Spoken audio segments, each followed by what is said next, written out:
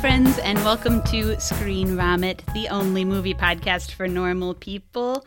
I'm, of course, your host, Kayla, and here with me is my twin, Kali J. Yo, quack, quack, baby. It's me again. Back again with the quacks.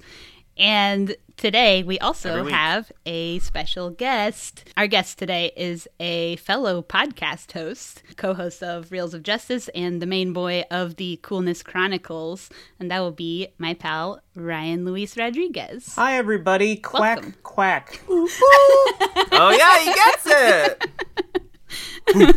I mean, quack, quack, quack. I got two quackheads on the pod today.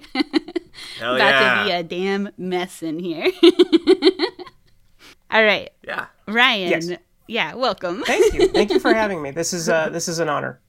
Oh, no, the honor's ours. Of course. Ryan is possibly the only person I know who's watching even near as many movies as I am. And by that, I mean probably twice as many. Yeah, it's quite a bit. Which is fun. Why are you like this? Well, I'm fundamentally broken. I think that's the first part. Welcome to humanity, yeah. I have so much free time on my hands that I have to do something with it. And I've done enough creative things that I can just waste time now. And I don't know. I mean, movies are my thing. Movies are life. Yeah, the biggest thing that bugged me about the coronavirus is, other than the fact that, it's not fun. I just want to say on record, the coronavirus is not fun. The fact that it killed movie theaters is the most depressing thing in the world. Tragedy. Yeah, I know. I have dreams about popcorn. You too? Oh, wow. Yeah. Literally, I've had several dreams about movie theater popcorn. That's depressing. Yeah, depressing and unhinged. And the worst part is that I can't wake up and go get it. Yeah.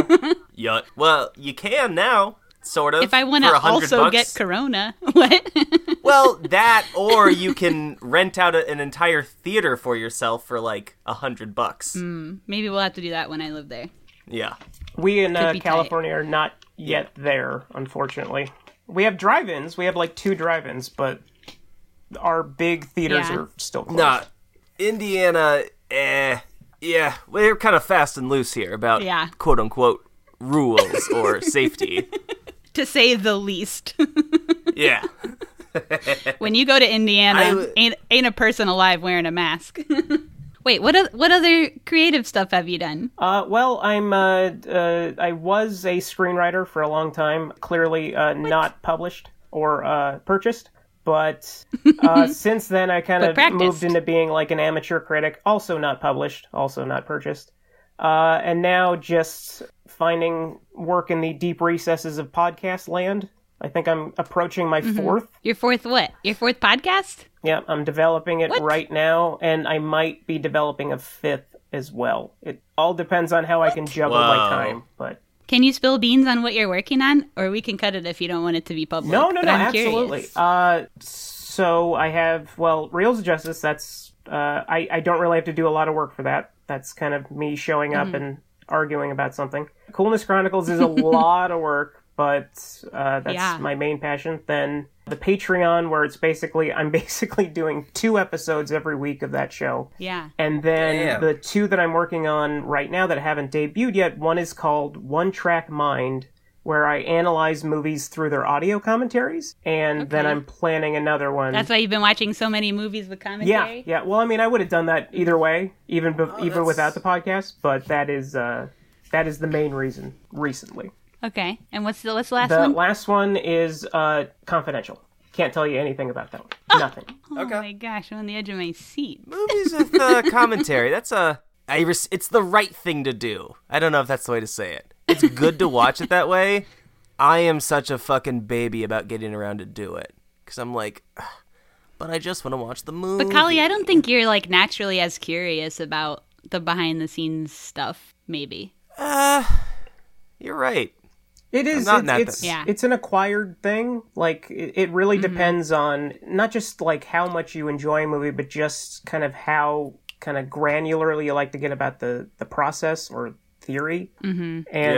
And that's more my thing and not your thing, Kali. Yeah. I would say. Broad strokes, just naturally, because I happened to come of age when DVDs like actually started being like Laserdisc and like giving good comprehensive extras, and so I got obsessed really early on. And that's stayed with me all this time. Yeah. No, I remember I did that too. Like, I watched, like, these 5 movies. I watched the fuck out of their with commentary. Shrek, Ice Age, and the 3 Lord of the Rings movies. The commentaries on the Lord of the Rings ones are really good. Super good, yeah. And I don't even like those movies, but I like those commentaries. Don't watch Ice Ages with commentary. Ice Age commentary is subpar. Okay, crossing it off the list. Shrek is okay. And I had all 5 Ice Ages on here too. Shit. Okay, well, maybe the sequels might have better. Is it sad that I know that there's 5 Ice Ages? That is depressing. I would have told, if you would have like gunned to my head, how many? I probably would have said 7. I can't believe there are that many. Well, insane. If you count the Scratch shorts, I think there's 7. I just made myself even more pathetic. God. Okay, yay! Can we please fucking move on from Ice Age? I did this to us. I broke us. So let's talk about Shrek the Third. So, what's your favorite moment in that film? I only saw 1, 2, and 4. And although I don't think the Shrek movies are good, I do recommend Shrek Retold. It's on YouTube, and it's like 500 animators and short filmmakers recreating Shrek moment by moment. And it's, for a movie that is objectively terrible, it's amazing. It's so good. Did you say Shrek what dedication? 1 is terrible? Yeah, I hate all the Shrek movies. Like, deeply. I hate them so much. Alright, well, this episode's fucking over then. Enemies! Yo, that's wild. I thought everyone was like, yeah, Shrek, good. I mean, Shrek is awesome. What was that all about? I mean, it was certainly a cultural moment. Yes. Yeah. Precisely. A moment. I don't think you have to think it was... I don't think you have to think that it was, like, really good, as long as you can acknowledge that it was a moment in culture. As long as we say, well, that happened, that's what matters. It changed something in the zeitgeist. Let us never forget the events of Shrek, for they happened. Yeah. Also, it was ultimately riding in Austin Powers' wake, when you think about it, because, like, Mike Myers hit stardom, but prior to Shrek, really due to SNL and Austin Powers, and that wonderful trilogy's lasting power. Plus, I mean, the Shrek voice is Fat Bastard. It's, I mean, literally is. It literally is just Fat Bastard. Oh my god. God damn it. Hey, what movie did we watch? I just don't want to talk about Shrek and Ice Age anymore. All right, so we watched the 2017 film Brigsby Bear, and Ryan picked this movie. So, Ryan, tell us why you picked this movie. So, this film is, first off, beautiful. I think it's achingly human and yet absurd in all the right places. I think that it scratches a lot of itches in terms of my kind of obsessions. Like, the Brigsby Bear show in it is very much like a clip that you would find on Everything is Terrible or on TV Carnage. That kind of, like, found footage. But, like, a mixtape of garbage that was on VHS tapes. Like, that's that kind of stuff. I love Everything is Terrible. That shit's so good. And I identify with Kyle Mooney's character simply because he's clearly on the spectrum in some way. It's not clear what kind, but high functioning, but a little set in like his repetitive ways. Like I have Asperger's, so I can identify with that. That's interesting. And also, and this is a little dark, but I am a survivor of child abuse, and I feel that the message of the film is kind of how we turn to the things that can basically let us see the light in the darkest places. And I think that he, especially, I mean, even though he wasn't, like, beaten or berated, he was kidnapped as a kid. And it is basically, it is tantamount to abuse, what he had to go through. Whether he saw that or not, absolutely, that's what it is. And I really appreciate kind of the optimism of the film, and that it suggests that even if you have childhood trauma, it doesn't define you. And it's how you find other people and make use of your skills that defines your life. And I think that that's a beautiful message to impart. Absolutely. Wow. Yeah. That's so well said. Yeah. Yeah. I said that's interesting to your identification with Kyle Mooney's character being on the spectrum, because I actually didn't interpret it that way. I totally saw it just like, growing up in that traumatic, like that fucked up of a like kind of thing. And isolated. Like, completely isolated. Like, oh, your brain just gets, jumbled, basically, is all I had. Like, how emotionally stunted. I refer to him as like a baby and a toddler throughout, because that's sometimes the skill level he has based on the situation. And it's just done so. That's the other thing, is fucking Kyle Mooney knocks it out of the goddamn park. Oh, absolutely. It is a performance. It is not a bit. It is actual acting. And it's a kind of character that he's done a lot, but I think that he brings a gravity to it that is completely necessary in order to buy the concept of the film. Mm-hmm. Yeah. The way he talks, his manner of speech, his line reads are immaculate. They're so fucking funny when he's doing a joke. Yeah. Before we get too far into the meat, let's run through the cast and critic scores real fast. So we do have several celebs in the cast here, so I'll try and go through them quickly. We've already mentioned Kyle Mooney, who, of course, is from SNL. Everybody knows. He also co-wrote the movie. We have Mark Hamill, Claire Danes, Jorge Lindeborg, who was also in Alita Battle Angel, which we did on the pod. And and Ryan just watched. Also from Spider-Man movies. Matt Walsh from Veep and UCB. Beck Bennett, also from SNL. Greg Kinnear, who's amazing in this film. Indiana Boy. Indiana Boy, which is relevant to us because me and Kali are both from Indiana. Yeah, what's he in? Everything. You've Got Mail, Little Miss Sunshine, Stuck on You, famously. My dreams. Also produced by Lonely Island, with also Andy Samberg having a cameo, and Jorma directed the Hockey High segment in this. That is right. Oh. There we go.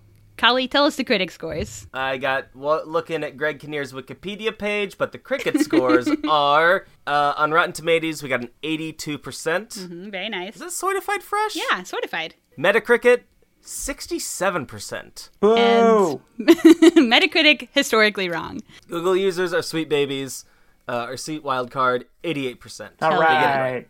That's more like it. As always, fuck you, Metacritic. All right, so we should watch the trailer, and then we can get into it. Oh, come on, Brigsby, let me have my laser cannon. You did it, Brigsby! Remember, just wrap it with decaying organic material. Goodbye! There are other people out there, just like us, right? Look at the Grazerbugs, James. They're out there every night. The difference is, we have dreams and imaginations to help us escape. And no one can take that away from you. Ever.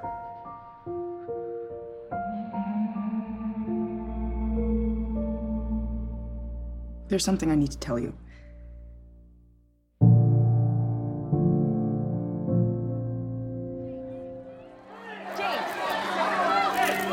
Everything's very big. It's really very big.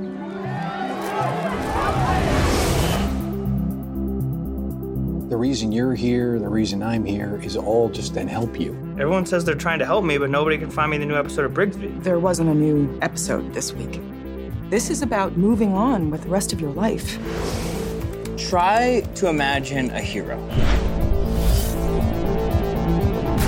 Just be normal, all right? Hi, I'm James. I really like your clothes. He's not on the bad side. He's on the good side. Yes! You, Brigsby Bear, our keeper of the light. Have you ever been with a girl?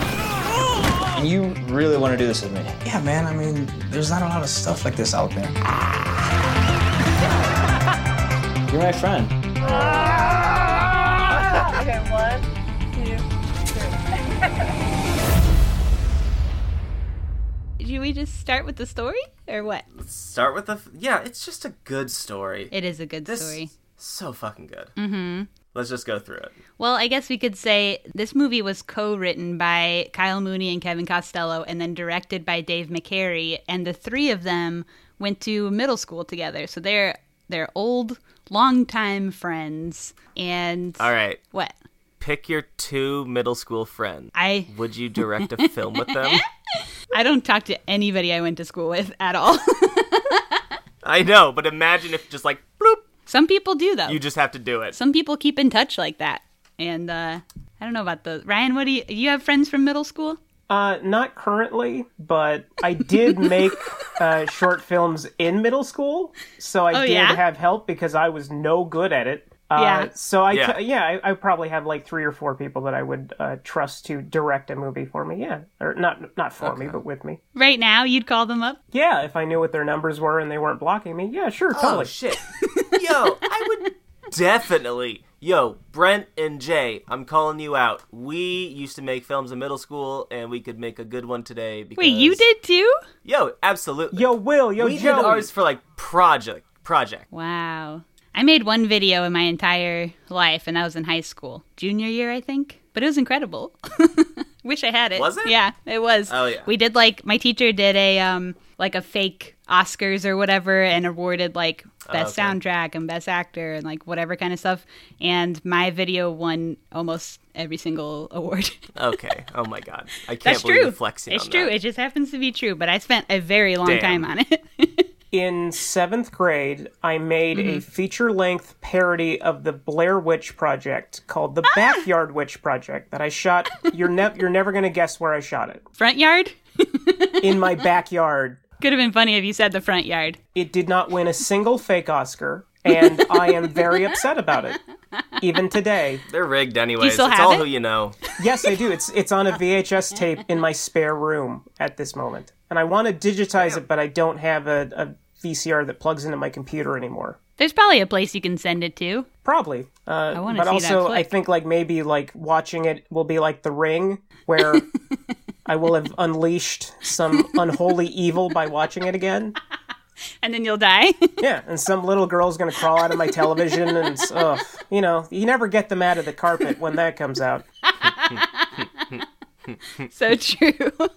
So this movie is set in Utah, and we have this man, who we later find out is 25, living with his parents in the basement. I like how at first in this movie that they kind of very delicately, little by little, let little clues slip on kind of what's going on with his world. Almost like little baby plot twists. It's what I like to call a twist beginning.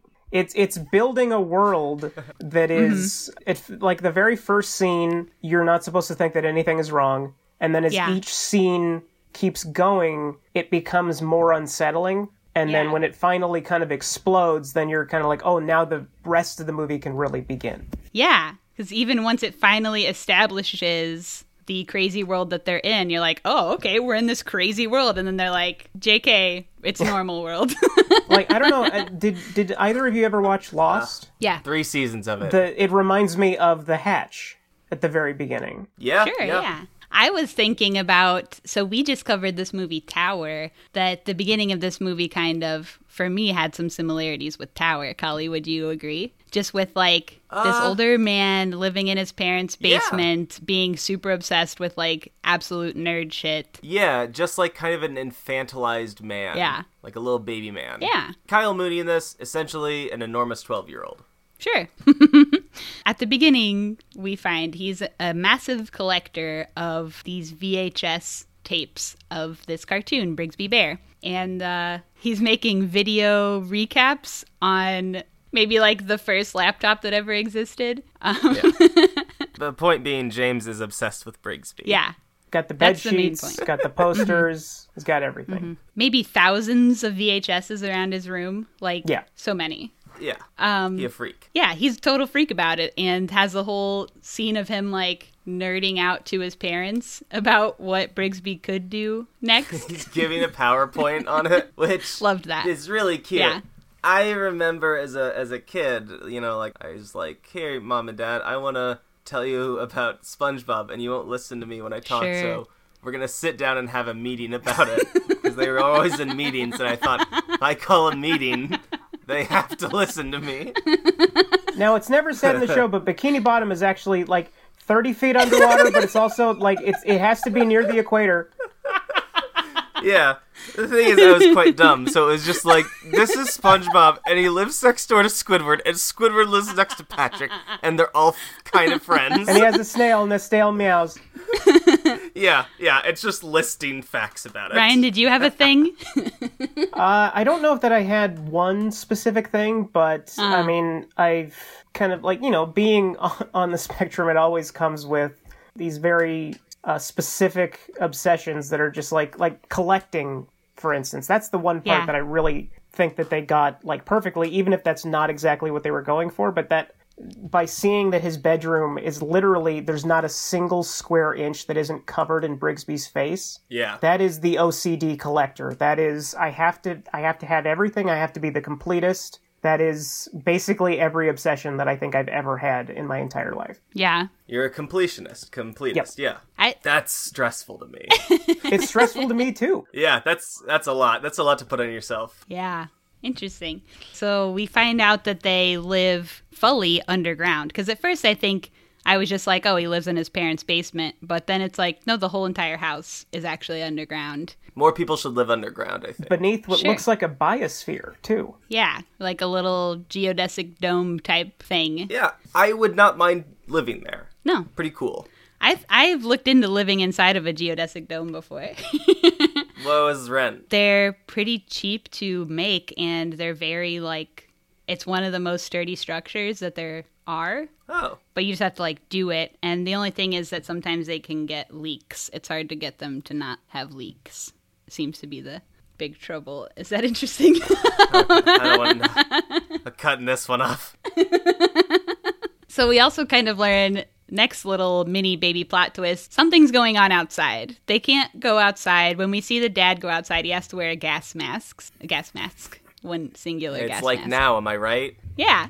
Hey-o! Have you heard of this COVID thing? So, but Kyle sneaks out of the house one time, and that happens to be the same night, exact moment, that a million cops, soldiers as he calls them, come flying down the road to get him and take him away. Like, fucking imagine how nutso that is. Yeah. From his perspective. The more and more you find out about him, yeah. Because at a minimum, he's what? 26 years old? He is 25. They say it one time in the movie, but they don't say it till the end. Okay. Yeah, he's 25. So, like, well, he was being carted away by this cop in a safety blanket or whatever. What the fuck?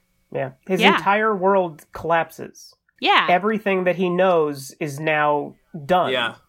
And for all he knows, they're tackling his parents and, like, putting them under arrest. And that is, and then take him away and put him in a police car. Yeah. And not only that, he doesn't have a mask on. So he has no idea if he breathes, like, what's going to happen to him. It is possibly the most traumatic thing that could happen to a person. Yeah, and they do very little to explain what's going on to him. And he's never been outside. He's grown up with a fear of going outside. He's 25 and has never been outside. So to just be, like, violently thrown out of his world like that, big drama. It's fucking nuts. I think one of the best moments is him being in the car and asking why nobody else has a gas mask on. And the cop instead just lowers his window, and he first tries to hold his breath, and then slowly through his nose breathes in the fact that there's no gas. And he's not going to get scancer. Yeah. Scancer disease. So good. Holy shit. They do those little wordplay things a couple times in the movie, and it was a delight every time. Yeah.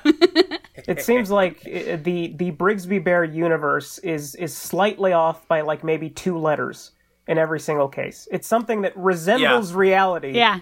But you add, like, maybe a C, it's like, okay, well, there we go. That's the new word. Yeah. Scancer. The Beatlers. So after violently taking him out of his home, they throw him into an interrogation that is just so intense. And I don't know, you would just think, like, he is the victim in his scenario, right? So what we find out is that when he was abducted as a baby, and the people whom he has thought were his parents are not his parents. They are child abductors. Mm-hmm. So he's like the victim here, and they've just thrown him into this interrogation, not told him anything. It just seems so like, can they not be a little more gentle with the boy? And when the cop comes in, I think the first thing he asks is, what did I do wrong? Yeah. So he still thinks that this is his fault. Yeah. I mean, wouldn't you? Like, your parents are the good guys. Right. Mm-hmm. And they're taking your parents away, and they're taking you away. So you must be a bad guy? Mm-hmm. These must be bad guys or something? Like, he has no idea what's going on. Mm-hmm. Does he know what cops are? Does he know what, this kind of material is that he's sitting on, or the smells he's smelling? Like, he's having sensory overload. And when he gets a Coca-Cola for the first time, he has no idea what that is. Not even, possibly, like, in American culture, I think even zygotes know what Coca-Cola is. So he's that far removed. Yeah, we make sure of that. They did big Coca-Cola product placement on this one. You gotta get those dollar bills, you know? Pepsi wasn't paying enough, gotta go with Coke. So his new parents / his original birth parents come to pick him up from the police station and take him to his new house. I wrote that putting him back with bio parents is weird and stupid idea. But I tell you what, I don't really have a better idea. So I wouldn't know what to do with him. Yeah. What do you do with someone like this? This is such a specific fucking... I guess family would be the ideal scenario, but it is also these are strangers to him, you know? He doesn't know them. Yeah. And it can't be easy for them either because... Oh my god, they don't know him. They have no idea. They can't process the fact that they knew their child when he was a baby and that's it. And for 25 years, this person that he can't resemble anything that he would have been under their care. No, not a bit. Maybe like a halfway house or something? I don't know. A group home for adults? I have to think it would probably be like a psychiatric facility. Yeah. If it was actually a real thing, but... Because there should be more time spent with, like, therapy, unlearning, dismantling the things that he was... The misinformation he was given. Yeah, deprogramming. There you go. They don't really do that at all. Nah, I mean, like I said, like, I wouldn't handle it much better. Like, Jesus fucking Christ. Yeah. Yeah, just, I guess, go back to the parents. Because, like, legally, I guess this person would have the ability to make informed consensual decisions. But, like, what... Is he in a state of distress that's not being addressed? Like, it's fucking... He handles it remarkably well. I mean, he does get arrested, like, 7 times. Yo, fucking pigs, though, you know? Yeah. Pig's always on our back, you know what I'm saying? Exactly. I did like their house, though. I thought it was decorated pretty funny when they opened the door to his bedroom. It's so, like, what my grandma's house would look like, you know? The art on the wall and everything. Legally a bedroom. Yeah, legally a bedroom. There you go. I thought it was pretty funny. It's a bedroom in 34 states. Yeah. So, like, the parents are really trying to bond with him, but they're being so overwhelming. But they do know that he likes watching TV. So one of the first things that they do is go to a movie. Okay, jealous. But, the good old days. Yeah, I know, TBT. The fake movie that they watch, Hockey High, was very funny. I did like it. Yeah.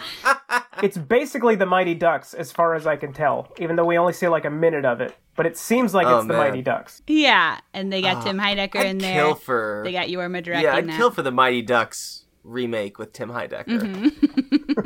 That'd be really great. Come on, Disney Plus. Come on. Yeah, cast a real fucking weirdo in it. I did really like how and what they chose specifically to have his character react to. Because, like, when he's coming out of this scenario where he's lived his entire life in this bunker, they could have been like, okay, he's never seen a tree. He's never seen grass, you know, whatever. And you could go very minute with it. Yeah, but it would have been, like, pretty over the top and probably distracted from the actual story or his, like, emotional journey. Yeah, there's an alternate universe where this is a Netflix miniseries. Sure. Like, this could easily play out that way. Holy shit, yeah. Yeah. I do think it's interesting throughout the movie to pay attention to the specific things that they have him be like, whoa, this thing. So, like, movies being one of those things made sense, but I also just think paying attention to those choices was cool. Absolutely. Yeah, it's something that's it seems like it's just kind of like an episodic thing where it's like, okay, well, now he's with the family, so The family has to go do something as a unit, and it's like, okay, we'll just see a movie, but really, it actually serves both kind of his character going forward in terms of his arc, and also serves as a moment of kind of unlocking the filmmaker within him and realizing, oh, I can do something. I can make something like this. Totally. And even though it's completely banal and very Mighty Ducksy, anything to kind of kick off that inspiration is kind of what matters. Totally. Sure. After they go to the movies is, I think, their first time with the therapist, who I don't feel is a great therapist. No, she's not. So he won't shut up about Brigsby Bear, right? He's obsessed. And she's just kind of like, so your old dad made Brigsby Bear. And it's just kind of like, well, your old dad was insane, so, like, get over it. You know, like, basically. Yeah, wrong. That's, like, the wrong way to handle it. There's a common refrain in, like, social work environments that you meet people where they are. Mm-hmm. And, like, that's the base. So, if you're talking to a client and they are just talking to you about fucking Paw Patrol, then, like, you have to find a way to make Paw Patrol relate to something pertinent. And, of course, like, Brigsby Bear is incredibly fucking pertinent to, like, his mental health. Yeah, she's a terrible therapist, which I feel like people can relate. I feel like most people have had an experience with a bad therapist. Oh, yeah. She's an illusion crasher. She looks at basically the one thing that's basically keeping his psyche together as a psychologist and saying, no, that's nothing. Yeah. No, you're obsessing over the wrong things. Sorry. Totally. The things you like are dumb and bad. Yeah. Anyway, find things that are good, that don't suck. And he keeps calling his abductor his old dad, which I think is one of my favorite things in the film. Yeah. Because he does it up until, like, the end of the movie. My dad, my old dad. Yeah, it was so funny. Again, the line reads are just mwah, impeccable. There's a couple times where he pops out these little lines like that or in reference to his abduction and stuff. I've written a couple of them down throughout that are just so funny. His delivery is so funny. Like, maybe he should get his bear parents out of bear jail, because really, they didn't do anything wrong, and I just think that we need to understand that. Yeah. So after therapy or during therapy is when he has the discussion with his dad, his new dad, about, can anyone make a movie? Who made the movie that we saw earlier? Do lots of people make movies? And so this is where the idea for him to make a Brigsby movie starts really formulating. We see him Google how to make a movie show, ? I love the Googles throughout the movie. Oh, the Googles are incredible. How can I learn cool fight moves? Thank you, I believe is one of them. Thanking the search engine. Oh, it's adorable. I know, it's very cute. Yeah, so he gets like a bunch of books on storyboarding and really gets down to it. I just had like this quote from the filmmakers that I thought was good, just how they approached this, that the most interesting thing to them was never the kidnapping or the abuse or like how deep the evil of man kind of stuff, but instead, what if the only story you'd ever been told never had an ending? How badly would you want to finish it? I think that's kind of a cool way to look at it. Yeah. Yeah, so he becomes now obsessed with making this movie. Essentially the series finale to this ongoing saga. This is really where I saw a massive theme played out throughout the entire movie, which is how beautiful resiliency can look in people. When people are pushed into, like, very fucking tough times, they all react in different ways, and they all have to grab different things to cope for. And so for him to, like, turn to, which Ryan alluded to earlier, like, the only beauty he could find in that trauma, Brigsby Bear, he turns to this one thing, the only thing that feels like home, but he also knows he can carry into this new world, because he can't take anything else. Nothing else applies out here. And he's taking something that was used to basically subjugate him and kind of like turning it into something that can actually give joy to the world. And kind of basically it's his way of breaking down the wall that is basically between him and between the rest of the world. And by being able to make this movie with collaborators who then become friends, he's systematically taking that wall down piece by piece throughout the course of the film. Yeah. Yeah, this movie rules. And all he ever wanted was to connect with people. Like when he was making his little recap videos in the bunker or whatever, he says at some point in that part, like, oh, it's so cool that, like, I'm talking to other people around the world and they've seen this thing and we're all talking about it together because we're all watching it together. Yeah. Even though later we find out that the people he was talking to are actually just his parents. And oddly, he's talking to all these fake people and he has favorites out of them. I like Brigsby Person 1, but I don't like Brigsby Person 3. It's like, well, they're all the same guy, but okay, sure. Yeah, it was pretty funny. The screen name reveals it was something like Brigsby Guy 1, Brigsby Guy 2, Brigsby Guy 3, and then Brigsby Girl. Yeah. Pretty good. So then we go to the party and we meet the guy from Alita Battle Angel. He has another line delivery there too. He's just met this guy from Alita Battle Angel. What is he? He says like, "My parents stole me when I was a baby, but I still think they're pretty cool." Yeah. His line reads in the party, I was dying laughing this morning. And isn't that a response to "How are you"? Yeah. Like that's like there's also one point where his sister asks, "Well, what's wrong with you?" And he says, "Well, I was abducted as a child." It's like, well, that's not what I'm asking you. But he says, "Well, I was abducted," and I feel like that has something to do with it. Exactly. Yeah, there you go. I feel like that might explain. I wrote that one down too. What's so cool about him though is that he really tries to flourish. I think it'd be really easy to imagine someone like this completely curling up in a corner because they're terrified of everything that is like. Are these high schoolers or college kids? I think they're high schoolers. Yeah. So he's at a high school, even worse. Jesus fucking Christ. Yes, I would have curled up in a fit of just anxiety, but he's trying. He's saying yes to everything, which gets him into some hijinks that I loved. Some wacky misadventures. Oh my god. It just could have been a montage of these things, and I still would have been, like, amazing. Just outstanding. Yeah. And there are shenanigans. But he's still, like, at this party, desperately trying to connect with people and just having, like, a really open spirit about it, which is cute. Mm-hmm. Standing in a circle just telling everyone about Brigsby Bear. And they're listening. He's doing great. Yeah. And he's getting so deep on the lore.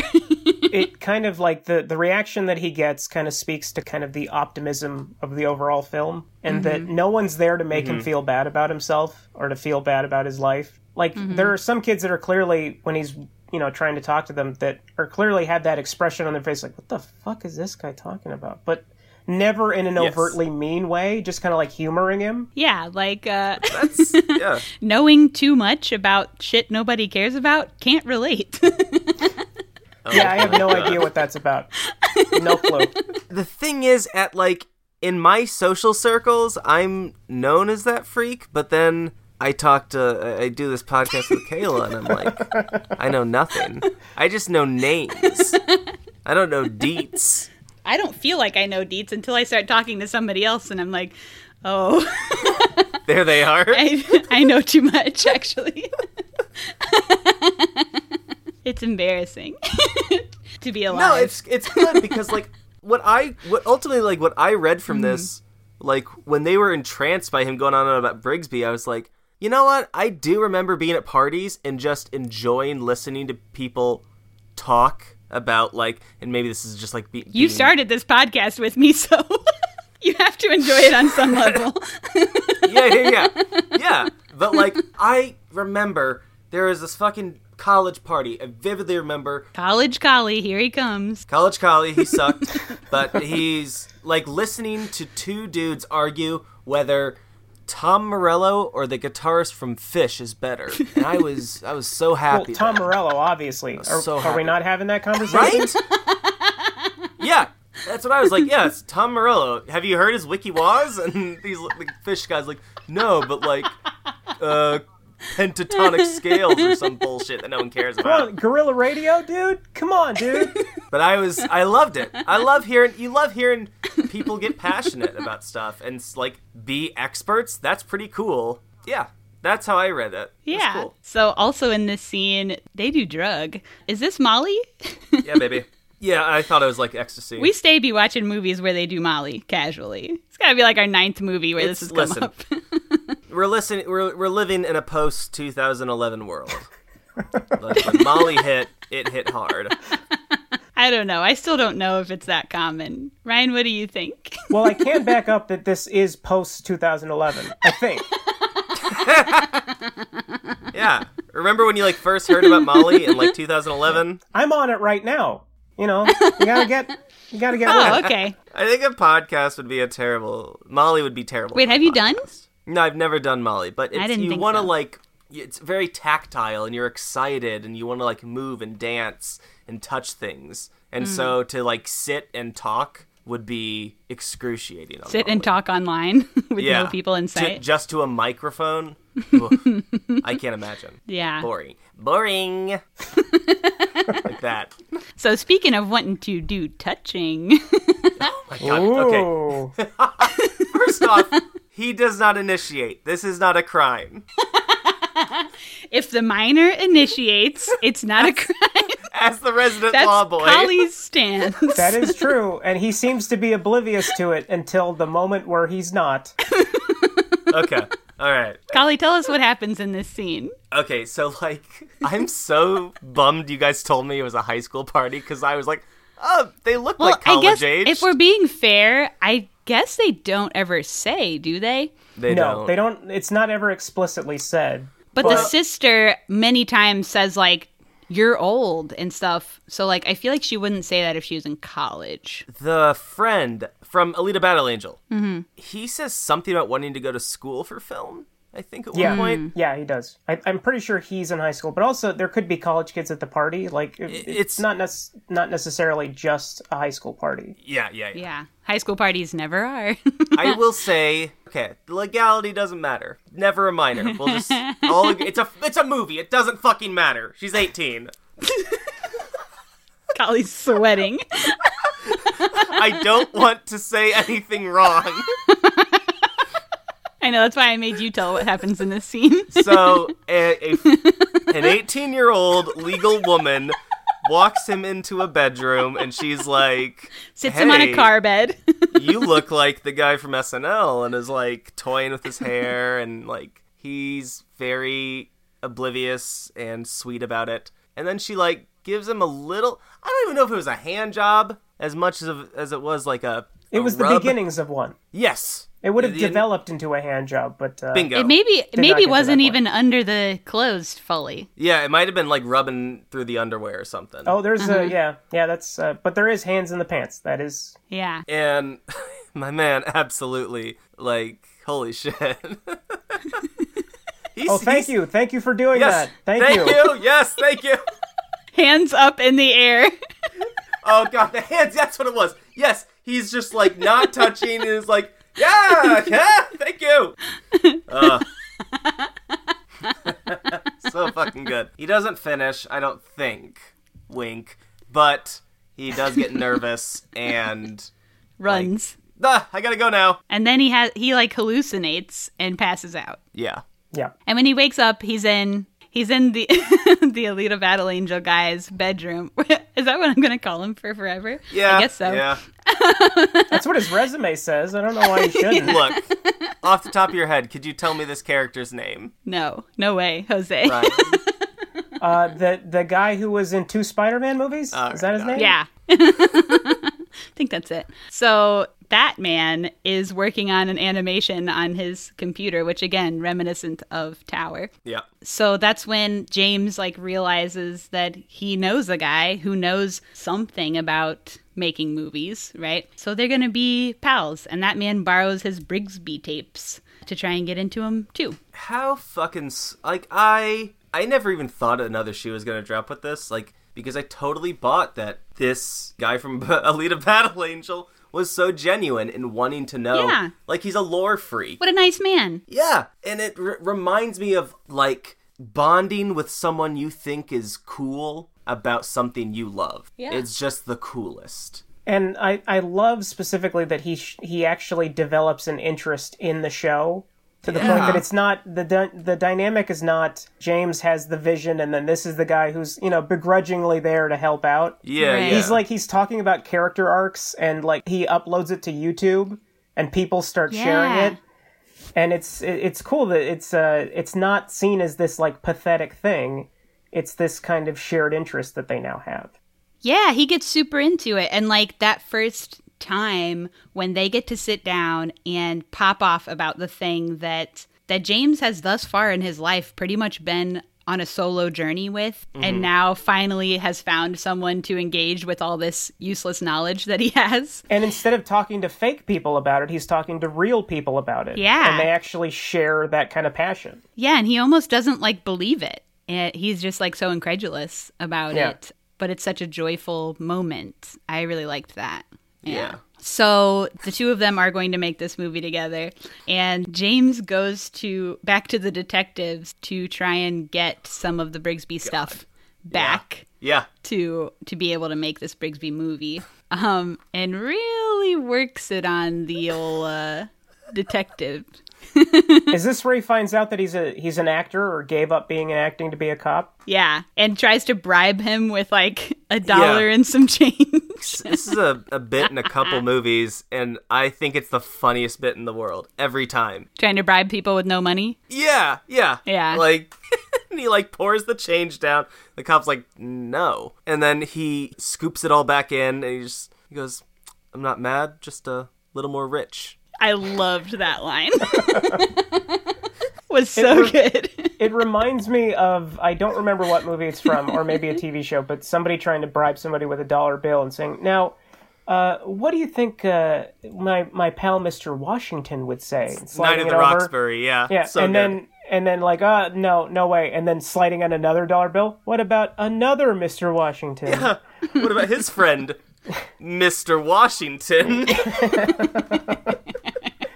Oh. Yeah. It's a great bit. It's a classic. People obliviously trying to bribe other people is possibly the greatest thing in any film. That's so Hell funny. Yeah. So he really works that this detective used to be an actor, and like, oh, well, why'd you give up your dreams? Like, are you a coward? Basically. He doesn't say that, but like, basically. And, just wish he would. Yeah. That seems to work on the cop a little bit, because he ends up sneaking a bunch of this Brigsby stuff out of evidence and bringing it to James. And kind of becomes an ally in that process. Yeah, absolutely. After that is when James and Alita Battle Angel guy and some other people are going on a camping trip so that they can film some scenes in the wilderness. So this is when him and his sister are finally starting to bond. Yeah. And we get the scene where him and the girl who he previously kissed and had some touchy-feelies with, he has to take her aside and say, I don't think I can marry you. Hilarious bit. And she letting him kind of off, like, yeah, I wasn't really planning on getting married. And like not defeating him and not saying like, you're stupid. Why would I do that? But just like kind of humoring him. It is great how nobody makes fun of him this entire movie. They're all so like understanding of where he's come from and that he just kind of doesn't really know things or like what's normal or whatever.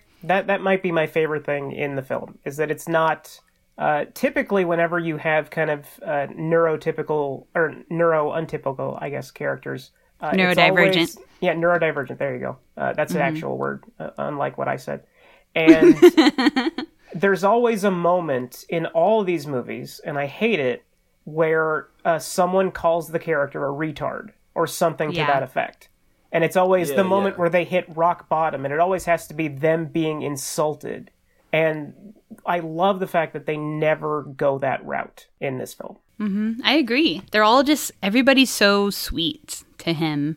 And sure, I really love that. They're very gentle and precious. Look, I'm not trying to be like, oh, the world's not all peaches and cream, sweetheart, but like, there are a lot of nice people out there. And I like the way that everyone's sweet to him does not come across as like, oh, this must be his dreams, because no, the real world isn't this nice. It's like, no, like the therapist is well-meaning but sucks. Mm-hmm. The parents are well-meaning but stumble. Like, yeah, like everyone's who's interacting with him is pretty well-meaning, but he comes from a different place, so there is an adjustment process. Yeah. With anyone. Yeah. Yeah. So while they're out here in the wilderness is when he sets off the bomb for their movie. Outstanding. After Googling, how do I make cool explosions? Yeah. Which makes me wonder what site he went to that Google is recommending, and where can I find it?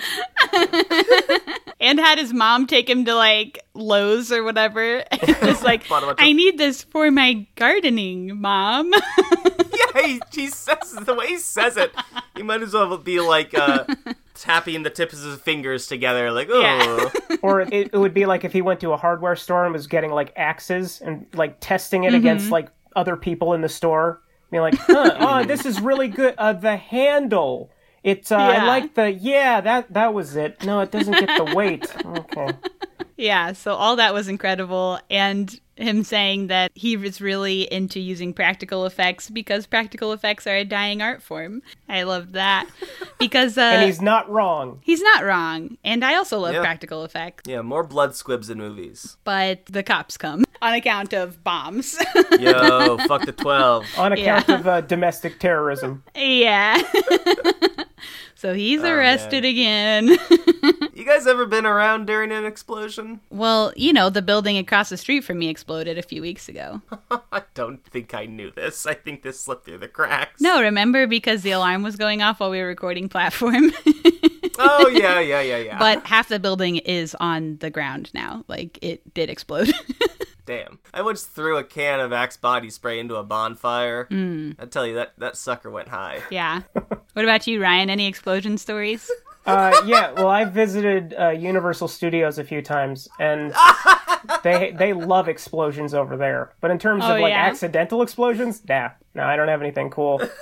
I mean, I spent summers in Mississippi where there are no legalities around fireworks or things like that. So there shouldn't be. A lot of that type of stuff. There's got to be more fire stories. I don't know. That's what I'm coming up with. You don't have to expound upon them. I'm prohibited from my lawyer from talking about them. Oh. Okay. Let's just say that I owe the government a lot of money. That's all I'm saying. Well, who among us? So when he gets back home, I mean, the parents are still trying to connect with him. The basketball scene, pretty funny. Yeah. And the dad is having the hardest time connecting with him. Yes. Like, very the sister was the hardest at first, but then she kind of became his buddy. And the mom is putting on a good face. But the dad, Matt Walsh, is so good in this movie. And it seems like he's doing very little, but I think that's precisely where he works, because he's underplaying his frustration. And he's a great incompetent. Yes, absolutely. He's great. He's the perfect boob. He's such a good boob. We love a good boob on this pod. The only thing that he wants to engage about is Brigsby Bear, right? Or is making his movie. And his dad is trying to stop him from engaging with Brigsby Bear or the movie. Stupid, yeah. And instead trying to make him do shit he doesn't want to do. Classic parents. And trying to kind of like make up for all the time that he wasn't able to parent him by starting to parent him in his 20s, which is always going to go well. Yeah. Usually. At some point, he drives back to his old house to just kind of look at things and finds the actor who played the twin sisters. Caitlin Scheel. She was in She Dies Tomorrow. I haven't seen it yet. So good. It's been on my list. But yeah, he just is trying to convince her to be in his movie, basically. And telling her that he's been in love with her ever since he was a kid.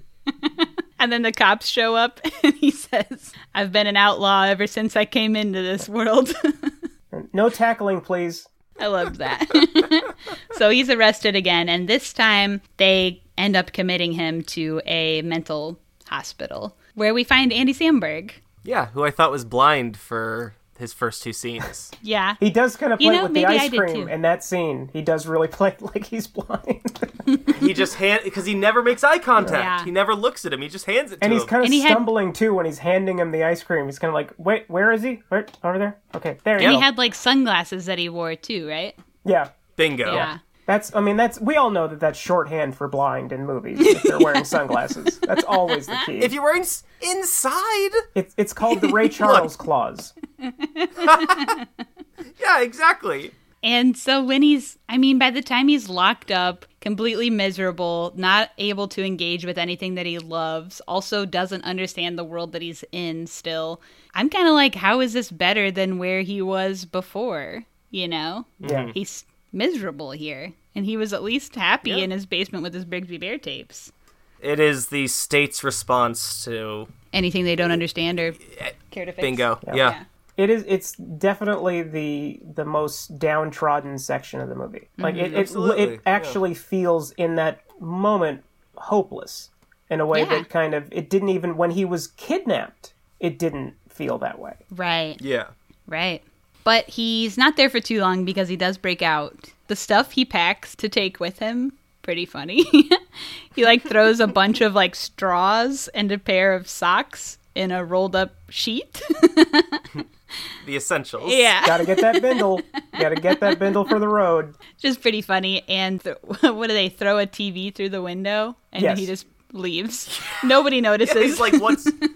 Okay, that was the one part where I was like, come on.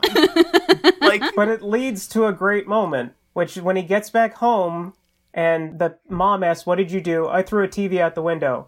And Greg Kinnear says, well, am I still in your movie? It's like, yeah.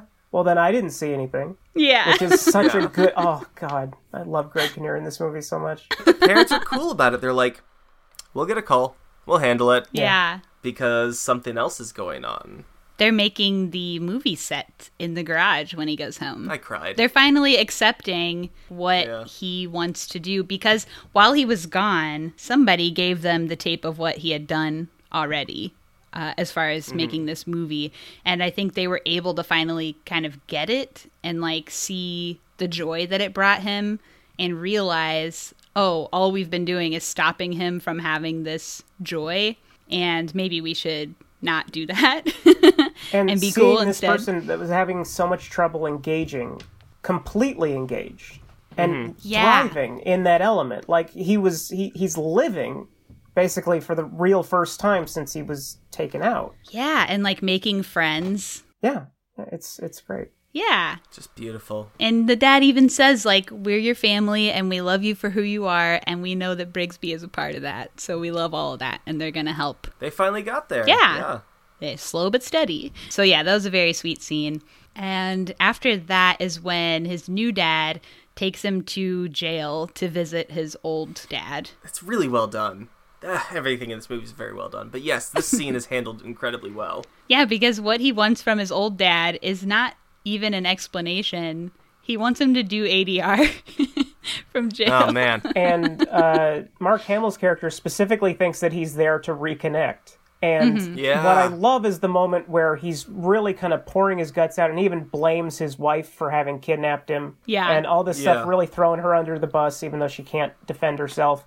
And he literally has that moment where like, well, I don't really care. I'm not really here for that. And then pulls out the binder with the script in it. Which I think is probably Kyle Mooney's best moment in the entire film. And then just sits there and has his old dad read all the lines in the Brigsby Bear voice. Which must have been the moment that Mark Hamill was like, this is why I'm doing this movie. I get to do voices. Hell yeah. Yeah, well, he was pretty much sought out and cast because of his voice acting abilities. So what I heard is that they saw him do an interview where he transitioned from answering a question and talking like the Joker from Batman the Animated Series, and that was the moment where they realized that he had to play the kidnapper. Yeah. Wow. I saw him also have this response in a Q&A where the cast were asked what attracted them to the project, and he did talk about how much he liked the script and the originality and stuff, but then he was like, also, I actually had lines, and, you know, that's always a bonus for me. Which is a reference to the fact that all of his lines were cut from one of the Star Wars movies.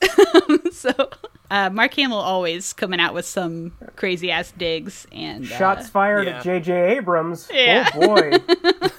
What I loved about this line reading scene, script reading, whatever, is I really realized there that for the rest of James's life, Mark Hamill is not going to be a bad guy, but he's always going to be this kind of gray figure. He'll vacillate forever between, you know, I love my dad. He was my dad. He raised me. He was there when I was a kid. To like, oh my god, what a fucking monster. Like, he doesn't even.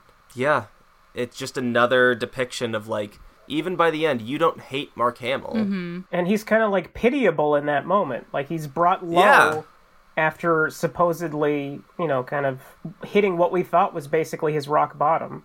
But then even then, being gracious enough to kind of know, like, well, I mean, he is my son. Even if I took him, I better do this for him.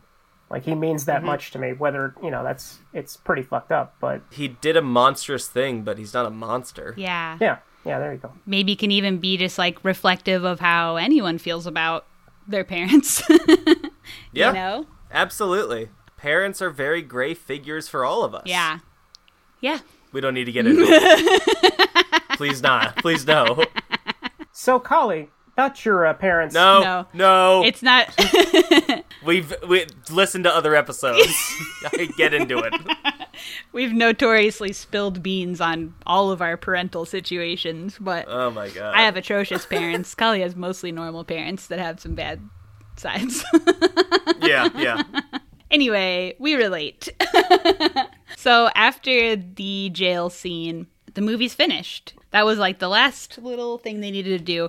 And when we go to the movie theater, the marquee reads, Brigsby movie I made with my friends. What a title. And I really hope that is the official name of the movie. It seems as if it is. And it's sold out. So there's all these people there to see their movie, and they love it. I mean, everybody loves it. Yeah. It's a standing O. Yeah. I mean, it does look amazing. I'd love to watch the film. I mean, we see some of it. Yeah. But I wish they would have shot a full film for it. And he's not in the theater when they watch it, because he's getting sick. He's sweating. Yeah. Yeah. And he's out in the lobby kind of just pacing back and forth, which I can totally relate to that. I don't want to watch anything I've ever done with people. I don't want to know what the reaction is. I'd rather be in the lobby. Yeah, I don't know. If I ever made a movie, I'm not sure how I would feel. I mean, fuck. Like, think about the fucking music you've made. Think about, like... Which I am embarrassed of. Well, it's you still you stay putting it out there. And whatever the music version of the lobby is, you've got that lobby. When I play music, though, I have to be in the room. There's not another. I mean, I have recordings, but yeah, it's complicated. And the filmmakers saw a lot of themselves in this part and in this whole story, really, too. Where they're like, we sweat when we put out something too. Yeah, we have the fear of disappointing. The beautiful thing is that you can apply it to any creative endeavor.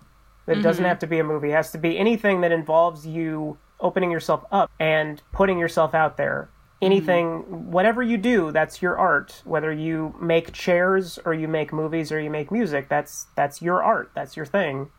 And kind of opening yourself up to the opportunity that it might go well, it might go poorly, but that is life. And it's just a very vulnerable experience, or it can be. And so he does get a standing O. That's pretty much roll creds, right? Well, there's one last moment where he sees someone in the Brigsby costume, and whoever it is nods at him, and he nods back in approval, and then the person in the Brigsby costume types something into their wrist and then disappears, like being summoned to the Enterprise. And the question is like, okay, well, is that in his head? Is that real? What is that? Yeah. Or is that like the part of him that needed Brigsby going away, and now he's ready to enter his new whatever the reality is going to be? Like, I kind of love the ambiguity of that ending. Yeah, and I think, even just like the little bits of the movie we do get to see, they talk about like, oh, we're creating a new dimension where the sun can shine and we're on to our next adventure and stuff like that. And it does seem like he was able to use making this movie as a way to make sense of his reality and sort of retell his own story, and in that way kind of create the ending and deal with his trauma so that he can move forward. Contextualize it. Yeah. He can finalize this Brigsby story and go on to the next chapter. Yeah, it's really good. This is a good movie, beautiful. You guys. It is a good movie. Really good movie. Dope as shit, some may say. And in the credits, we have the Brigsby Bear theme song, which I thought was cute. It rips. Which I would listen to for hours on end if I could find it on iTunes. I don't think it's on there, but I love it. Yeah, it's a great jam. All right, so we've rolled the creds. I saw one review call this the cinematic equivalent of a hug, and I'm inclined to agree. Oh, without a doubt. Yeah. Just such a pleasant film. It's a bear hug, if you will. Hey. Aww. So what are we going to rate this out of 5? I think I'm going to go with 4.5 out of 5. I am Right there with you. 4.5. You know what? Solidly all the way around. 4.5. This movie was just so pleasant and positive and sweet. Yeah. And man, it was just what I needed. That's just a nice... Hey, this is a great morning movie. It is. If we got any morning people out there... Out of character for my normal morning movies. As I historically watch the most devastating movies as soon as I wake up and ruin my whole day. Yeah. See, I do that like right before I fall asleep. And then I end up staying up for another 4 hours, which is not a great decision, but, you know. Putting on, like, Come and See while climbing into bed. Oh, you know my jam. Oh, Come and See, hell yeah. I've never seen it. I just know of it. It's on my list. If you want to be depressed, you'll love it. That's what I've been told. But yeah, this... And, you know, I think before watching this, because I had never seen this before, I just thought it would be much sillier of a movie, just like a silly SNL guy movie. Totally. But it was so much more than that. You know, it was not what I expected at all, but in a really great way. Yeah, I think that to call it a comedy is not necessarily an accurate representation. No.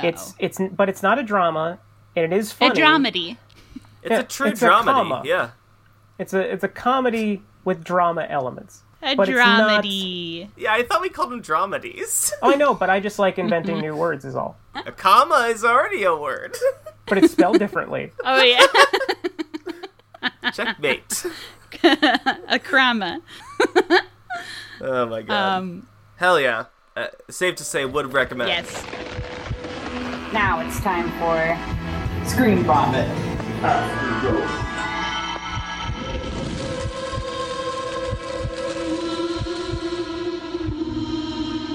So, and this part of the show, we just go off about whatever else we've been watching, movies, shows, whatever. So, Kali, what have you been watching? So, speaking of Shrek, I watched a Mike Myers underrated gem, So I Married an Axe Murderer. It rocks. Oh, wow. I love it. TBT. So fun. There's a couple iffy parts, but otherwise, really fun. And he in that also does the fat bastard voice when he plays his own father. It's almost like he has a bit or something. What's up with that Mike Myers? What's up with that guy? He's so wacky. Isn't the Scottish accent funny? What if I just... what if I shout it? You know what's funny? Scotland. Oh, anything about Scotland in particular? No, just Scotland. Yeah, it's funny stuff. I tell you what, when we watched Under the Skin, which is set in Scotland, their damn accents had me chuckling. Yeah. Aye. At least something gets you laughing through that movie. Anyway, I watched... So, back when I worked overnights, I watched all 6 of the Wrong Turn films. Oh my gosh. And I hated it. I fucking hated it. They broke me. I watched them like... First of all, I watched them out of order because I thought that would break me more, and it did. Anyway, so I have a weird, fucked up relationship with the Wrong Turn series, and guess what? Those motherfuckers rebooted it, and it's pretty good. I feel at peace. I really do. It was fine. It was fine. Wrong Turns 1 through 6, bad. Wrong Turn 2 is okay. Oh god, do not watch Wrong Turn 5. That one fucking sucks. But Wrong Turn 2021, pretty good. Anyway, I watched Thelma and Louise for the first time. Okay. Amazing. 5 stars. Yeah. So good. Fucking loved it. I watched Total Recall again, because I fucking love that movie. Good. Oh. When Verhoeven is on, he is fucking on. And then today, because I had an easy work day, I was able to watch 2 movies, and I checked out Assault on Precinct 13 for the first time. John Carpenter, 1976. It's good. I like it. Looks really amazing. Good. It's one of his best looking films, I think. Oh yeah. The camera work in it is so fucking good. Yeah. Anyway, that's it. That's what I've been watching. All right, hell yeah. Ryan, how about you? Well, like all my fellow simple-minded comic fans, as required by the congressionally mandated Marvel Studios amendment, I've been watching WandaVision, which I think was really good until the very end. Because then it just devolved into a bunch of punchy, and I don't really care about that.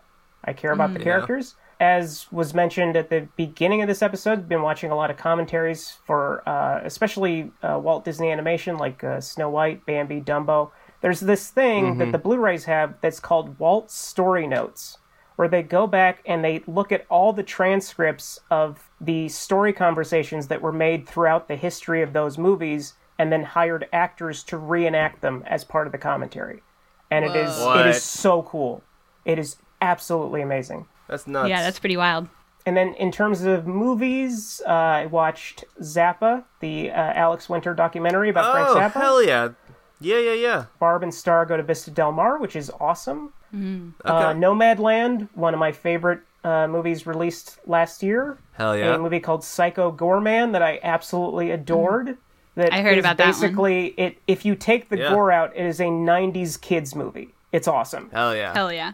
Judas and the Black Messiah was really good. Yeah. On Kayla's recommendation, I watched Relaxer, which I really enjoyed. Fuck yeah. Hell yeah.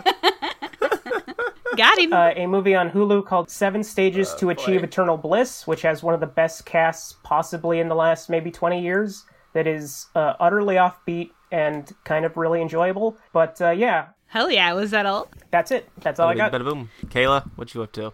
I don't feel like I have like anything exceptional to bring in today. Well, some pretty good things. Just last week I was so on fire with like incredible content, and this week I am not as on fire, but you win some, you lose some, you know? Yeah, so I hate to say that before saying the next thing, because the next thing was actually very good, which is Whitmer Thomas's comedy special, The Golden One, which is on HBO. It's been out for like a year, but I've yet to watch it because it is of the ilk of the emotionally devastating comedy specials.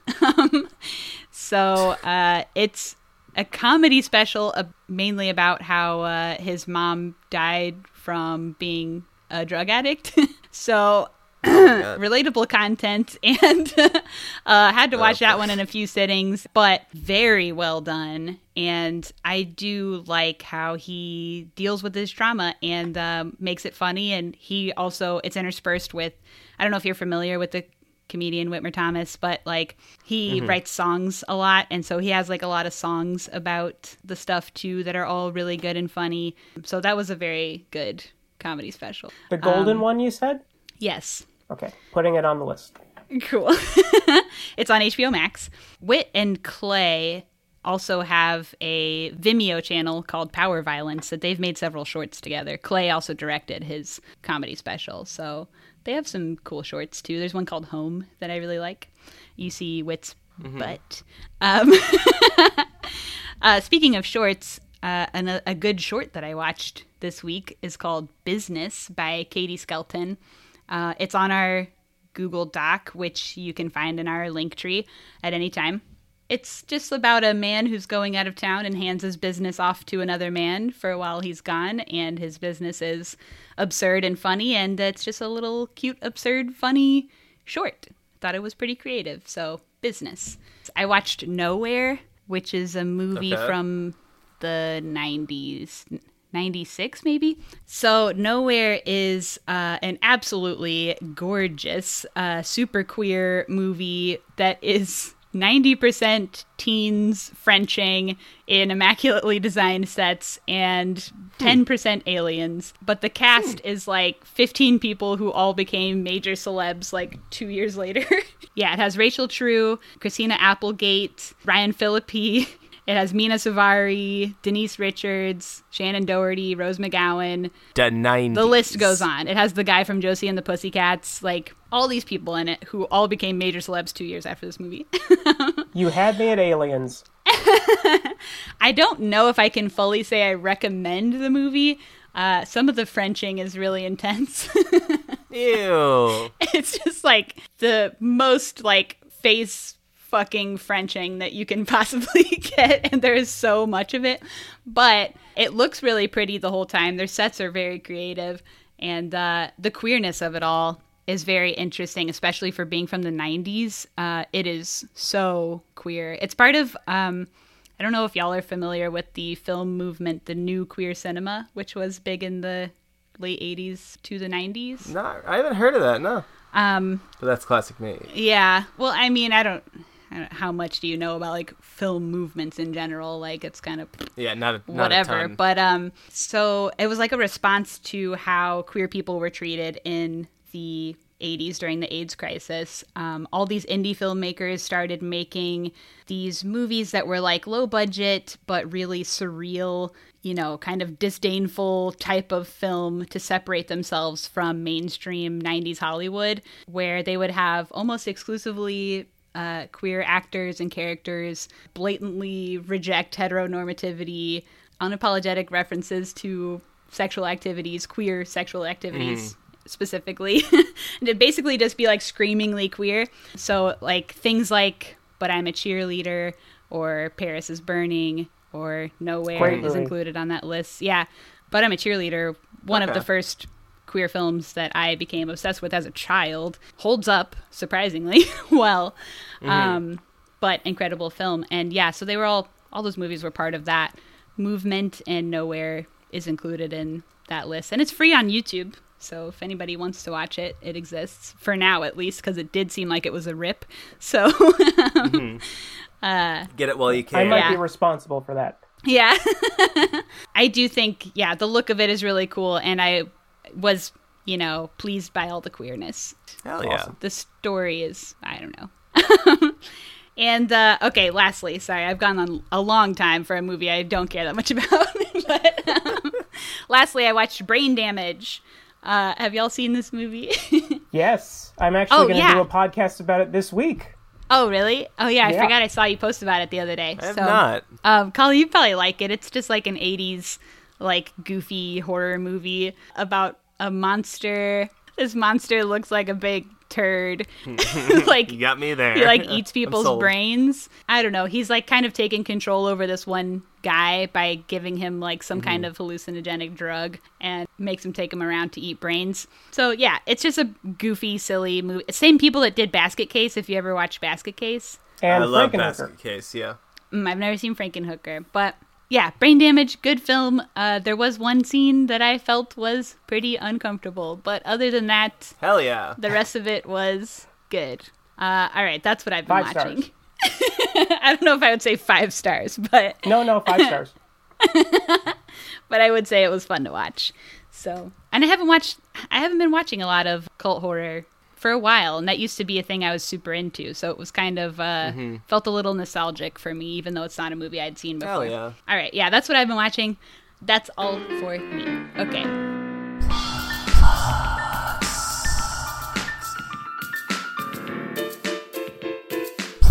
Ryan, what do you got to plug? Where can people find you, etc.? So I have 2 podcasts available right now. The first is my baby, The Coolness Chronicles. It is a subjective pop culture history tour where I, over the course of like 100 episodes, go deep into Mystery Science Theater 3000, from the very origins of it to the movies that it parodies and is influenced by, to the entire history of the series, and then riff tracks and Cinematic Titanic, and now the Netflix revival. And it is oh hell yeah! It's like a weird audio documentary. I have clips. I have a bunch of stuff. It's hopefully funny. Probably not. It is. It is. Oh, thank you. You're so sweet. I love making it, and it's very emotionally fulfilling. And then I have Reels of Justice. I'm a co-host on that. We take a movie every week and we put it in a fake trial with a judge, a prosecutor, a defender, and a jury, and determine if it's guilty or innocent of being a bad movie. We've actually had a lot of people from MST3K on the show, so I got to meet them through that, which is awesome. Hell yeah. And both shows are available on iTunes, Stitcher, Spotify, iHeartRadio. Wherever you can find Screen Vomit, you can find those 2 shows. And I am on Twitter at CoolnessPodRyan, on Instagram at The Coolness Chronicles, and we're also on Facebook and Podchaser. Hell yeah.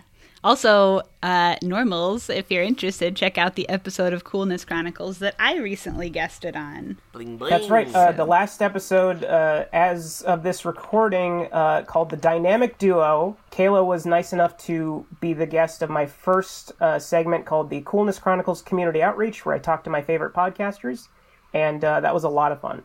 Y'all hear that? I'm a fave. Oh, yeah. So honored.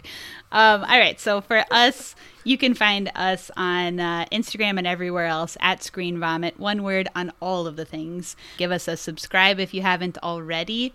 Leave us a rating and review. You can send us an email at screenvomitpod@gmail.com or tweet us with your thoughts on this movie or other movies or suggest a movie. Hey, if you want to hear me and a buddy of mine talk about labor and union organizing and making sure you have power in your workplace, check out my podcast, How to Fire Your Boss. It's up everywhere, you know.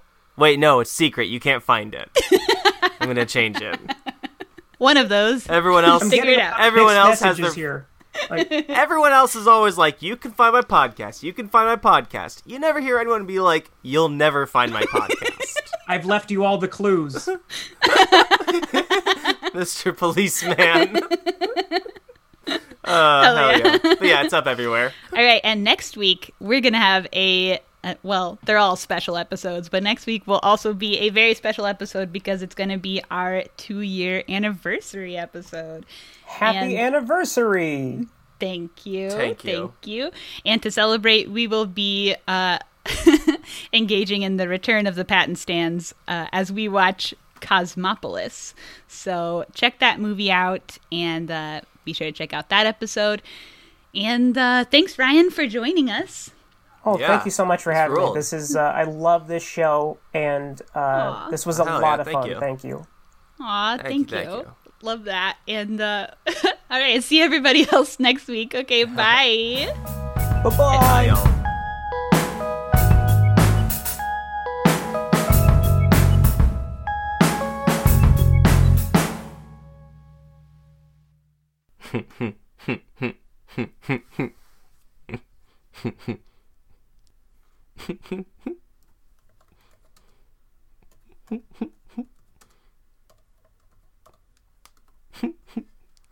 $20 hot bald guys.